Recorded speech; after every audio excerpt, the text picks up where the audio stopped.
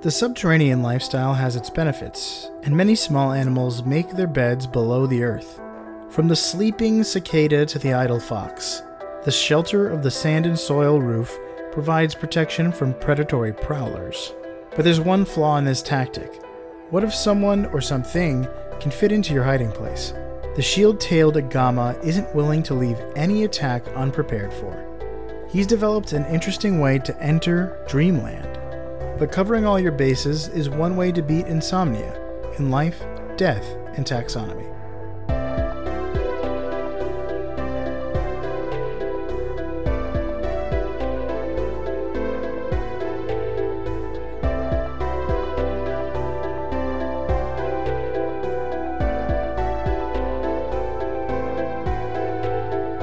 Welcome back to Life, Death, and Taxonomy. It's your 30 minutes of interesting animal information. I'm Joe. And I'm Carlos. Thank you to Cassie for the creation of our theme song. To hear more of Cassie's music, please search Cassie Michelle on YouTube. And thank you to Brian for the creation of this episode's artwork, as with all the episodes. To see his art, you can follow us on Facebook or Twitter at LD Taxonomy, or visit us at ldtaxonomy.com. And today we're talking about a spike-covered tush that lives out in the bush. But more on that later. So what we're talking about is the shield-tailed agama. I'm sure you automatically have a picture in your mind of what that is. Yeah, like what it could be anything. When I looked this up, I had no idea what I was about to look at. I was like, this could be a bird or a snake or something. Who knows? Agama almost sounds like some sort of ungulate. Yeah, it could totally be like a kind of antelope. Yeah, or some sort of African ungulate. But it's none of those things. It is, well, we're going to call it here. I mean, it has a couple of other nicknames. It's also called the dwarf shield-tailed agama, which is the most recent class in World of Warcraft.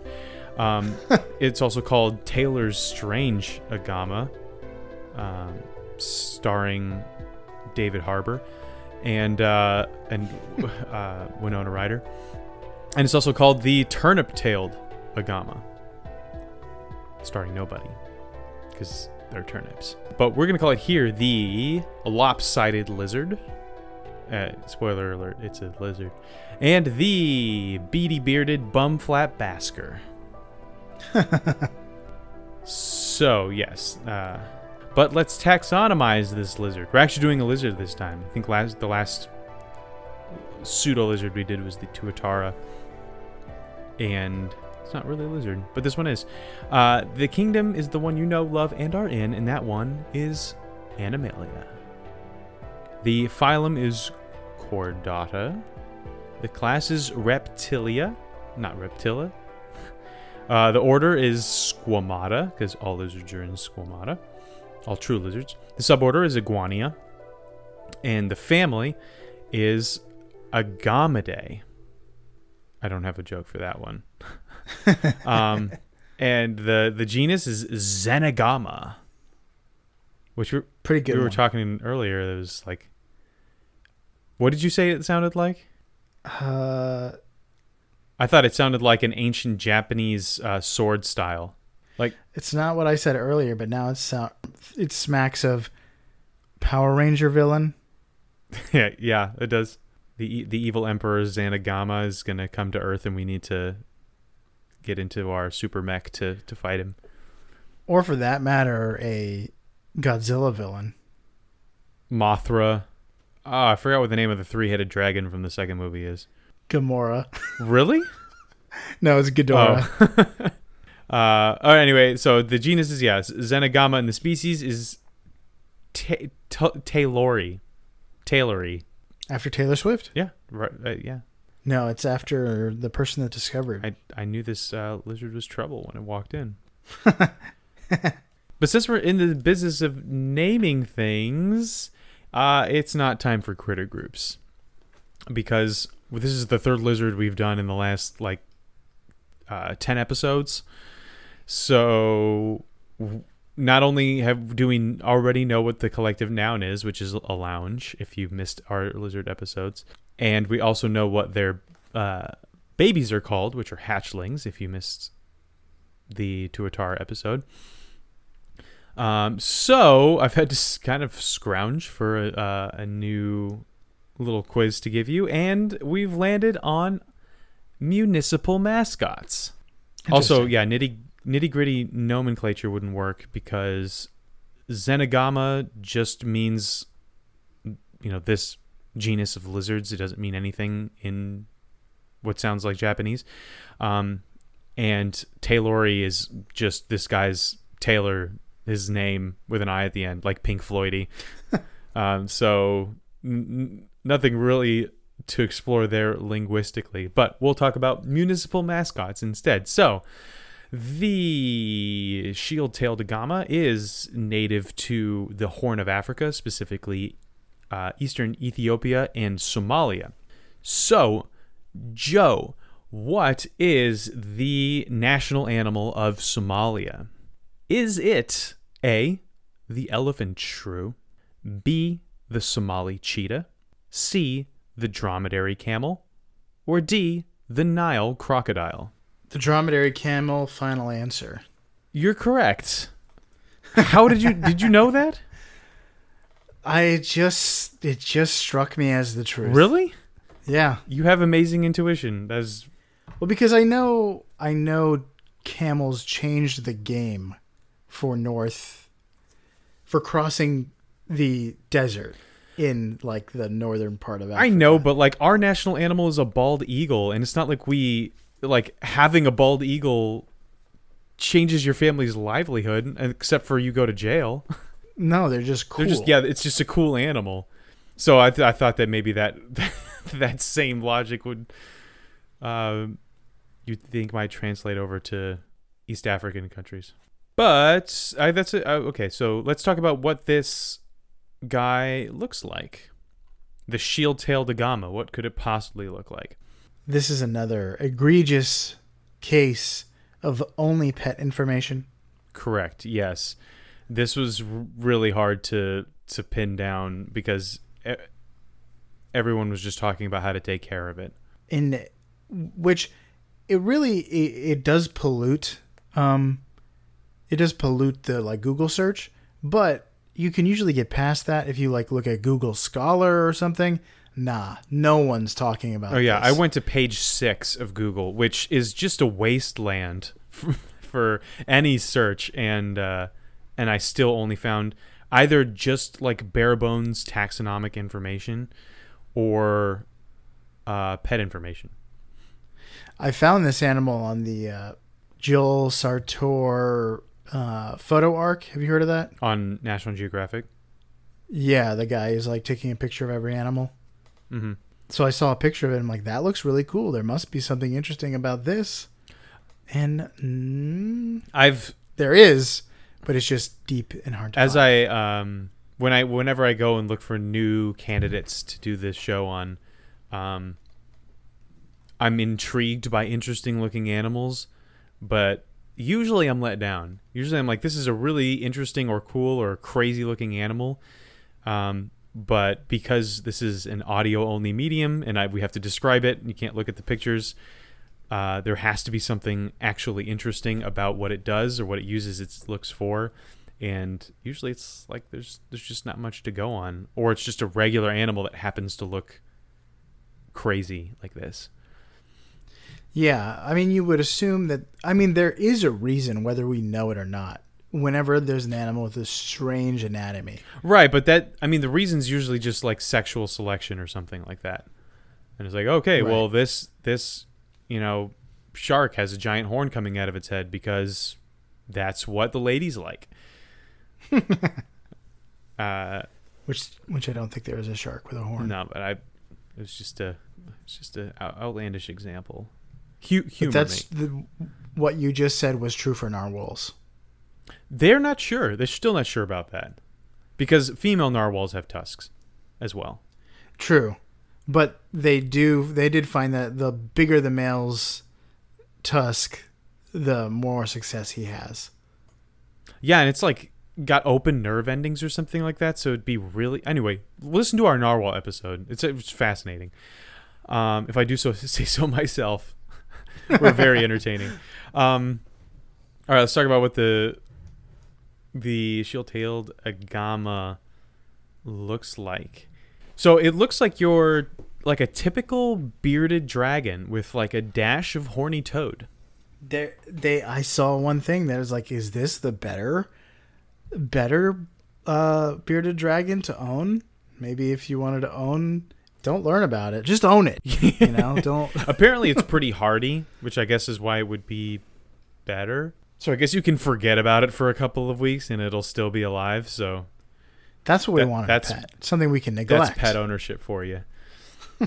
Prime pet ownership. But to be fair, that is something you want in a pet. Something that is not an Alaskan Pika who needs it to be a specific temperature. You want your pet to be a python where you feed it a mouse once a month. To be totally fine with, even if you're an idiot, you know.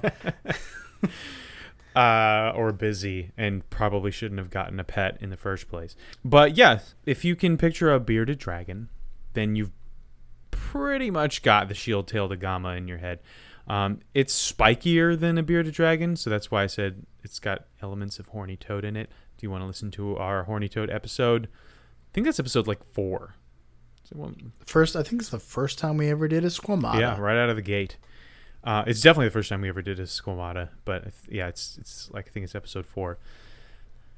So yeah, all the way back before Measure Up, before Critter Groups, before Fast Facts and Major Facts, and before intonations in our voices. Yeah, back when we were only educational and not entertaining, but now we're hilarious.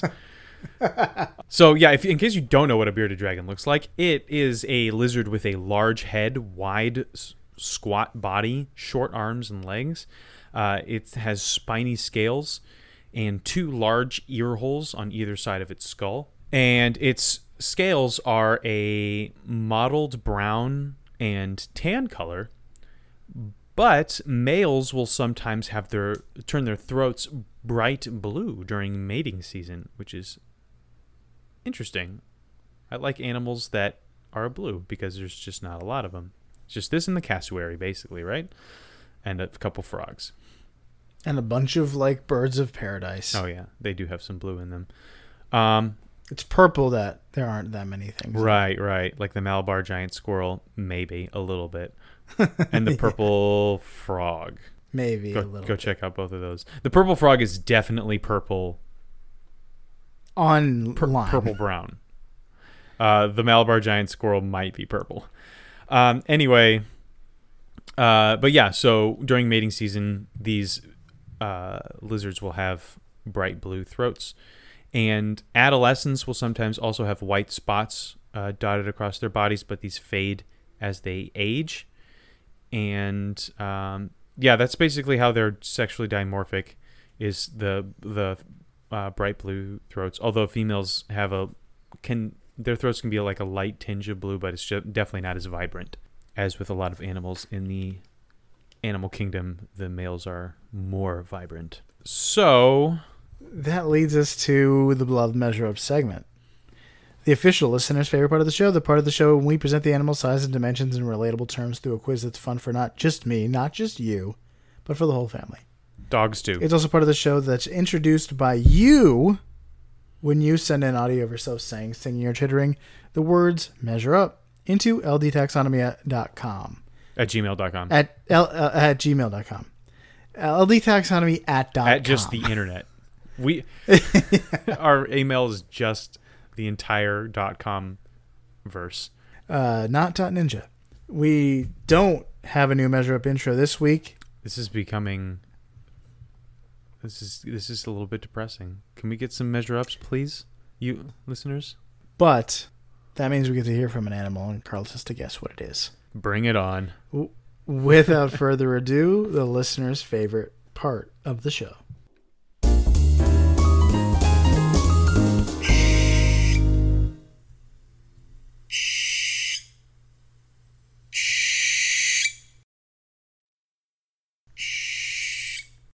It sounds like Raining Blood. The hardest part of the Guitar Hero 3 lineup. What is that? A song by? I don't remember who sings the song, but at the end it goes like darkness imprisoning me. So, is that A? Oh, it's by Slayer. Sorry. Makes sense. Yeah. Makes sense. Is it an Atlas day gecko? Is it B, a barn owl? Is it C, a cane toad? Or is it D, a Douglas squirrel? I did your thing with all the letters matching the first letter of the name of the animal. When you have a squelchy, high-pitched sound, it could be a lot of things. Gecko, owl, squirrel, and cane toad and squirrel. All right, I don't think it's the cane toad. It could be a squirrel. Citizen cane toad. Cane toad and Abel. I was like an adult before I realized that the sound I hear all the time in Florida, which is sort of like that, is a squirrel and not a bird of some kind. Are you giving me a hint? A strong hint? Maybe. Or is it a red herring? It's not a red herring. I'll give you a hint. It's not a red herring. It doesn't sound like a herring at all to me. I thought they were fish. I used herring last night in a Scattergories game. A red herring in the ocean that starts with an H. Oh, nice. Could have gone Humboldt squid.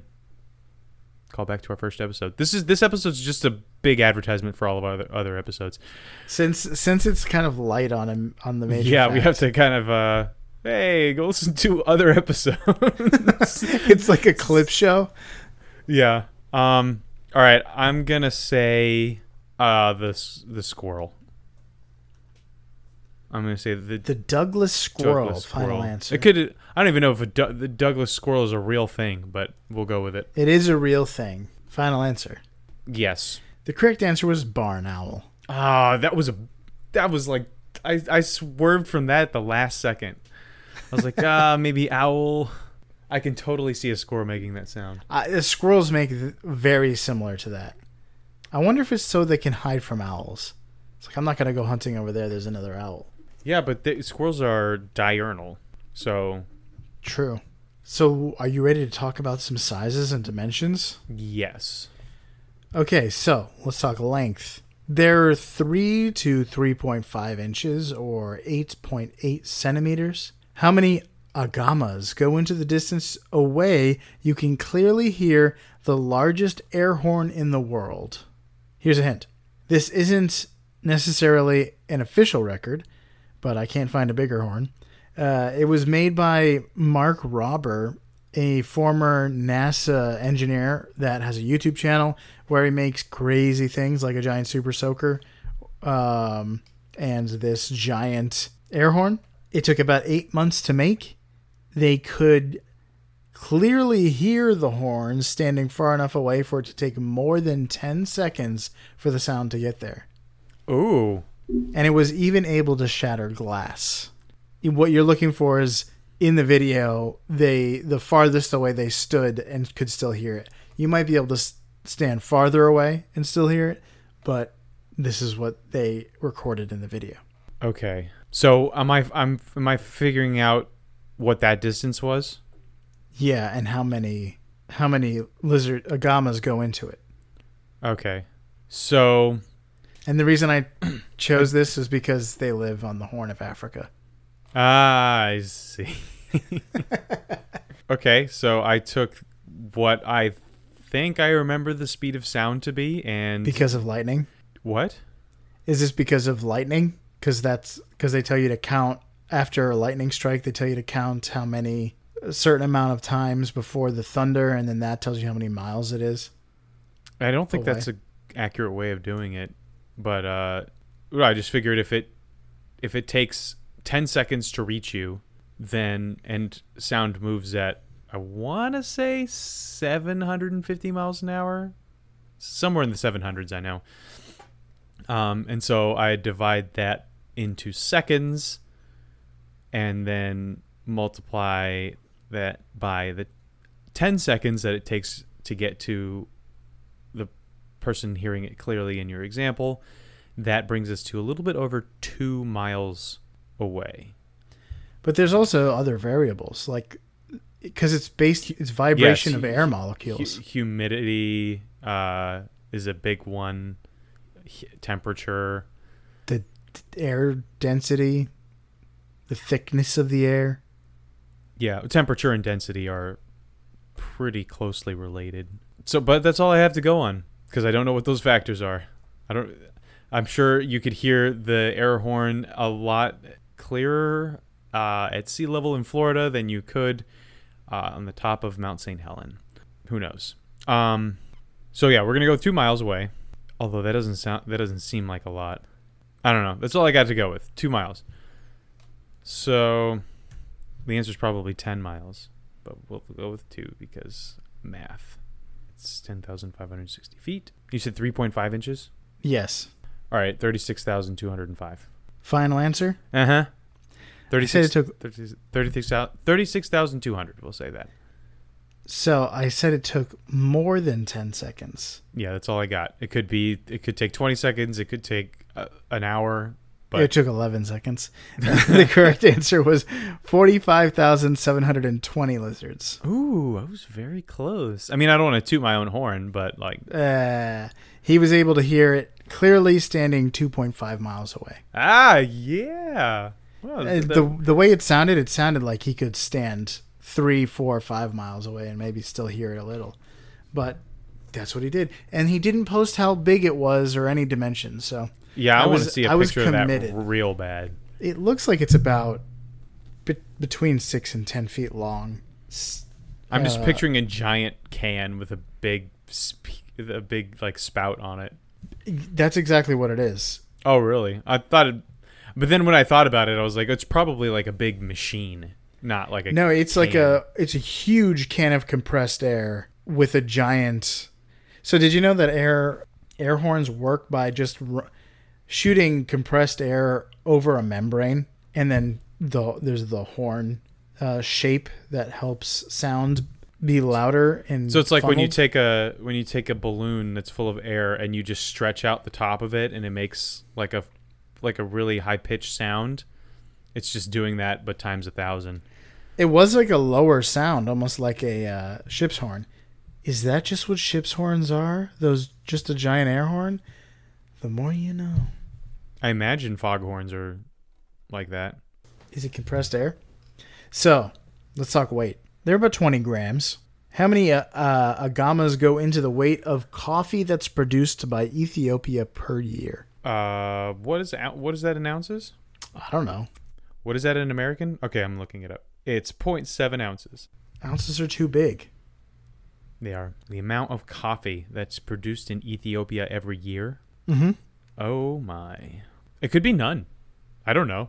I don't know how much I don't know if they do coffee at all. If it grows. Well, here's a hint. Ethiopia's elevation and climate make it one of the world's top coffee producers. The United States buys around 11% of the country's total coffee exports. All right. Well, that shut me up. I've had Ethiopian coffee. You can get it at your local coffee shop. I'm not a coffee Aficionado. connoisseur. I'm like, ooh, well, this one says Dunkin' Donuts on it. I don't know. It's probably in the millions of tons. If they're, you said the highest producer of coffee behind like Brazil and Colombia. They're just one of the top producers in the world. Oh, okay. So up there with Colombia. All right, I'm gonna say 1 million tons, just because that's a big number and a big unit of measurement. What's your Ethiopian coffee production? Is it 1 million? Yeah, exactly 1 million, sir. 1 million tons, which means it's 2 billion pounds, which is 32 billion ounces. 22.4 billion. Shield-tailed agamas go into the weight of all of the coffee exported by Ethiopia every year. Final answer. Mm-hmm. The correct answer is 10 billion agamas. Oh, I got the number of digits right. But I was about half off. It was I guess they export about 500,000. 200 200,000 metric tons of coffee. Did I do my math really wrong then? How could I get to that? What kind of tons were you doing? Oh, I guess I was doing just the regular 2,000-pound tons. Now, these are metric tons. Tones. Oh, Tonnes. Yeah. Whatever that means. It's a metric ton. I figured. Ton not based on pounds. You got any fast facts before we get into the major fact? I sure do. So, the shield-tailed agama was discovered in the 1930s by a British Army officer named Captain Taylor, and that's why it is called Xenogama taylori. It mainly eats insects. It's insectivorous, but it'll also eat grass and as well as local fruits and berries. Finding out what its diet is really easy, but finding out what its diet is in the wild is really hard because people are like, yeah, it eats mealworms. It doesn't eat mealworms in Somalia. But it probably does eat bugs. And yeah, it eats insects that it can find. Arthropods. Males tend but it puts some fruits and berries in its diet. It's well-rounded. Males tend to hang out with a small harem of 2 to 5 females, and that's basically all I got. There's really not a lot of information on these guys doing things in the wild. In fact, I couldn't even find their conservation status. It was just everything was just how to take care of them, and surprise, surprise, when you put them in a terrarium, they sit there and do nothing. So getting information on the behavior was tough. But there is, I'm sure the major fact will illuminate some of the dark corners of this animal's internet footprint. Well, it does tell us what it does to maintain its life in a dark corner. So I'm calling the major fact the Aegis posterior. That's pretty good. The shield of the Aegis. Yeah. The shield-tailed agama has a rear that's unlike most reptiles, which is why I thought, surely we will be this will be all the rage at the water coolers of science. Mm-hmm. Because instead of a long scaly tail, their butts end in a spiky ball or like sometimes a flattened spiky bell shaped thing. So this round spike ball right behind their back legs is about the width of their heads, and they also have a small tail that emerges from the back of the spike ball, but it's clear that it's not their behind's main attraction.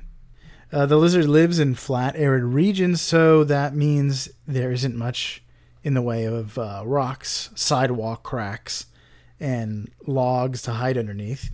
So they'll dig shallow burrows in the soil and then dart into them head first when they're disturbed. But following the lizard into the burrow is something that certain animals of the desert can do, like snakes, other lizards, maybe birds with long beaks.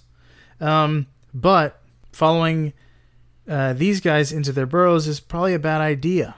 The agama's spiky tail plugs the tunnel behind them, allowing the lizard to cover its own six.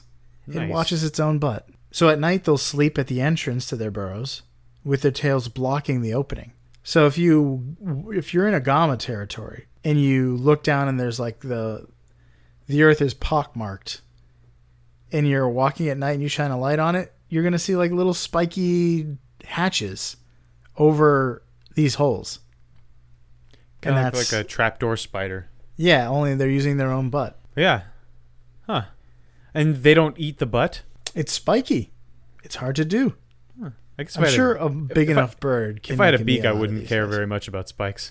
No. But if you're a snake that's small enough to fit into the hole, it might be difficult.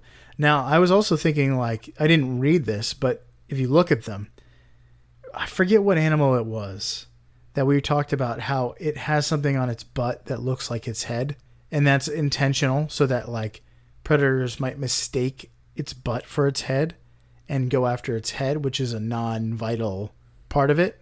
Go after its butt. as it's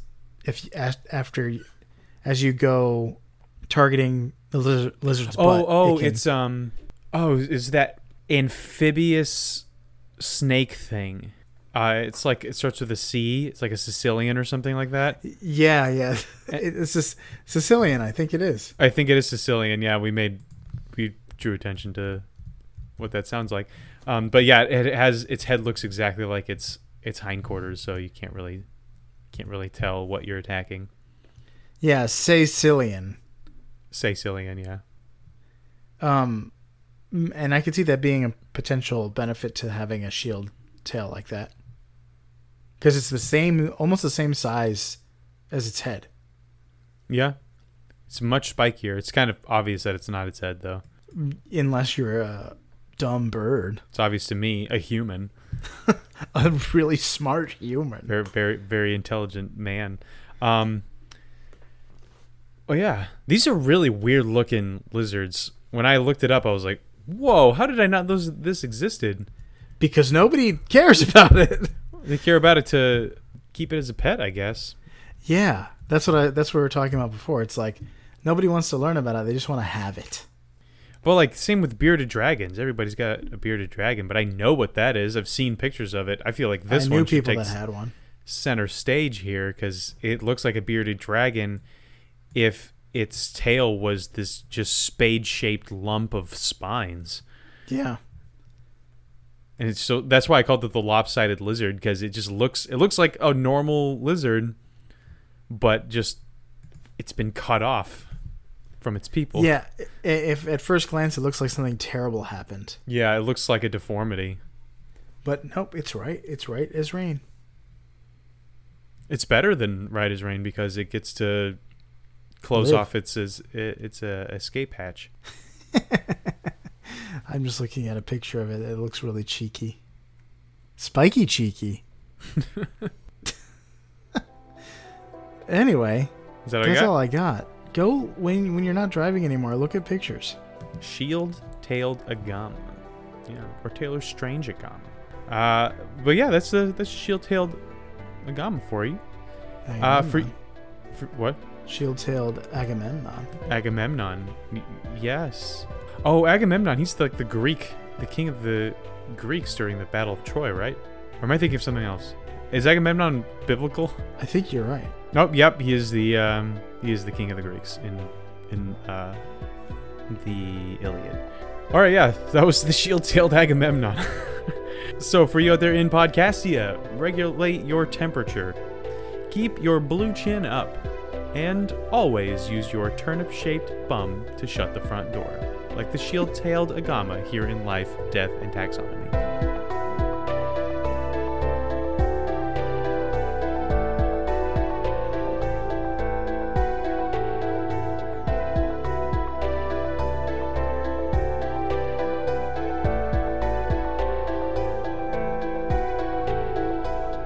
Hey Taxonomy Titans, thanks for listening to the episode. Just a few quick things. As always, reviews and social media engagement are greatly appreciated, but recommending the podcast to friends is the best way to help us grow. If you'd like some LDT flavored merch, check out teespring.com/stores/taxonomytees. That's it. Thanks for listening all the way to the end.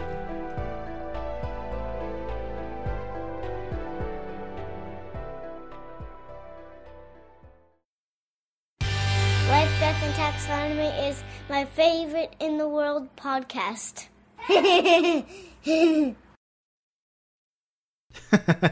Don't let the door hit you on the butt on the way out. Don't let the butt door hit your butt on the way out. Don't let the butt be the door on the way out. If you look at a picture of him with his blue, he looks like he just had a popsicle or something. Yeah, like a slushie. And that just spilled all over his face. He's so bad at slushies.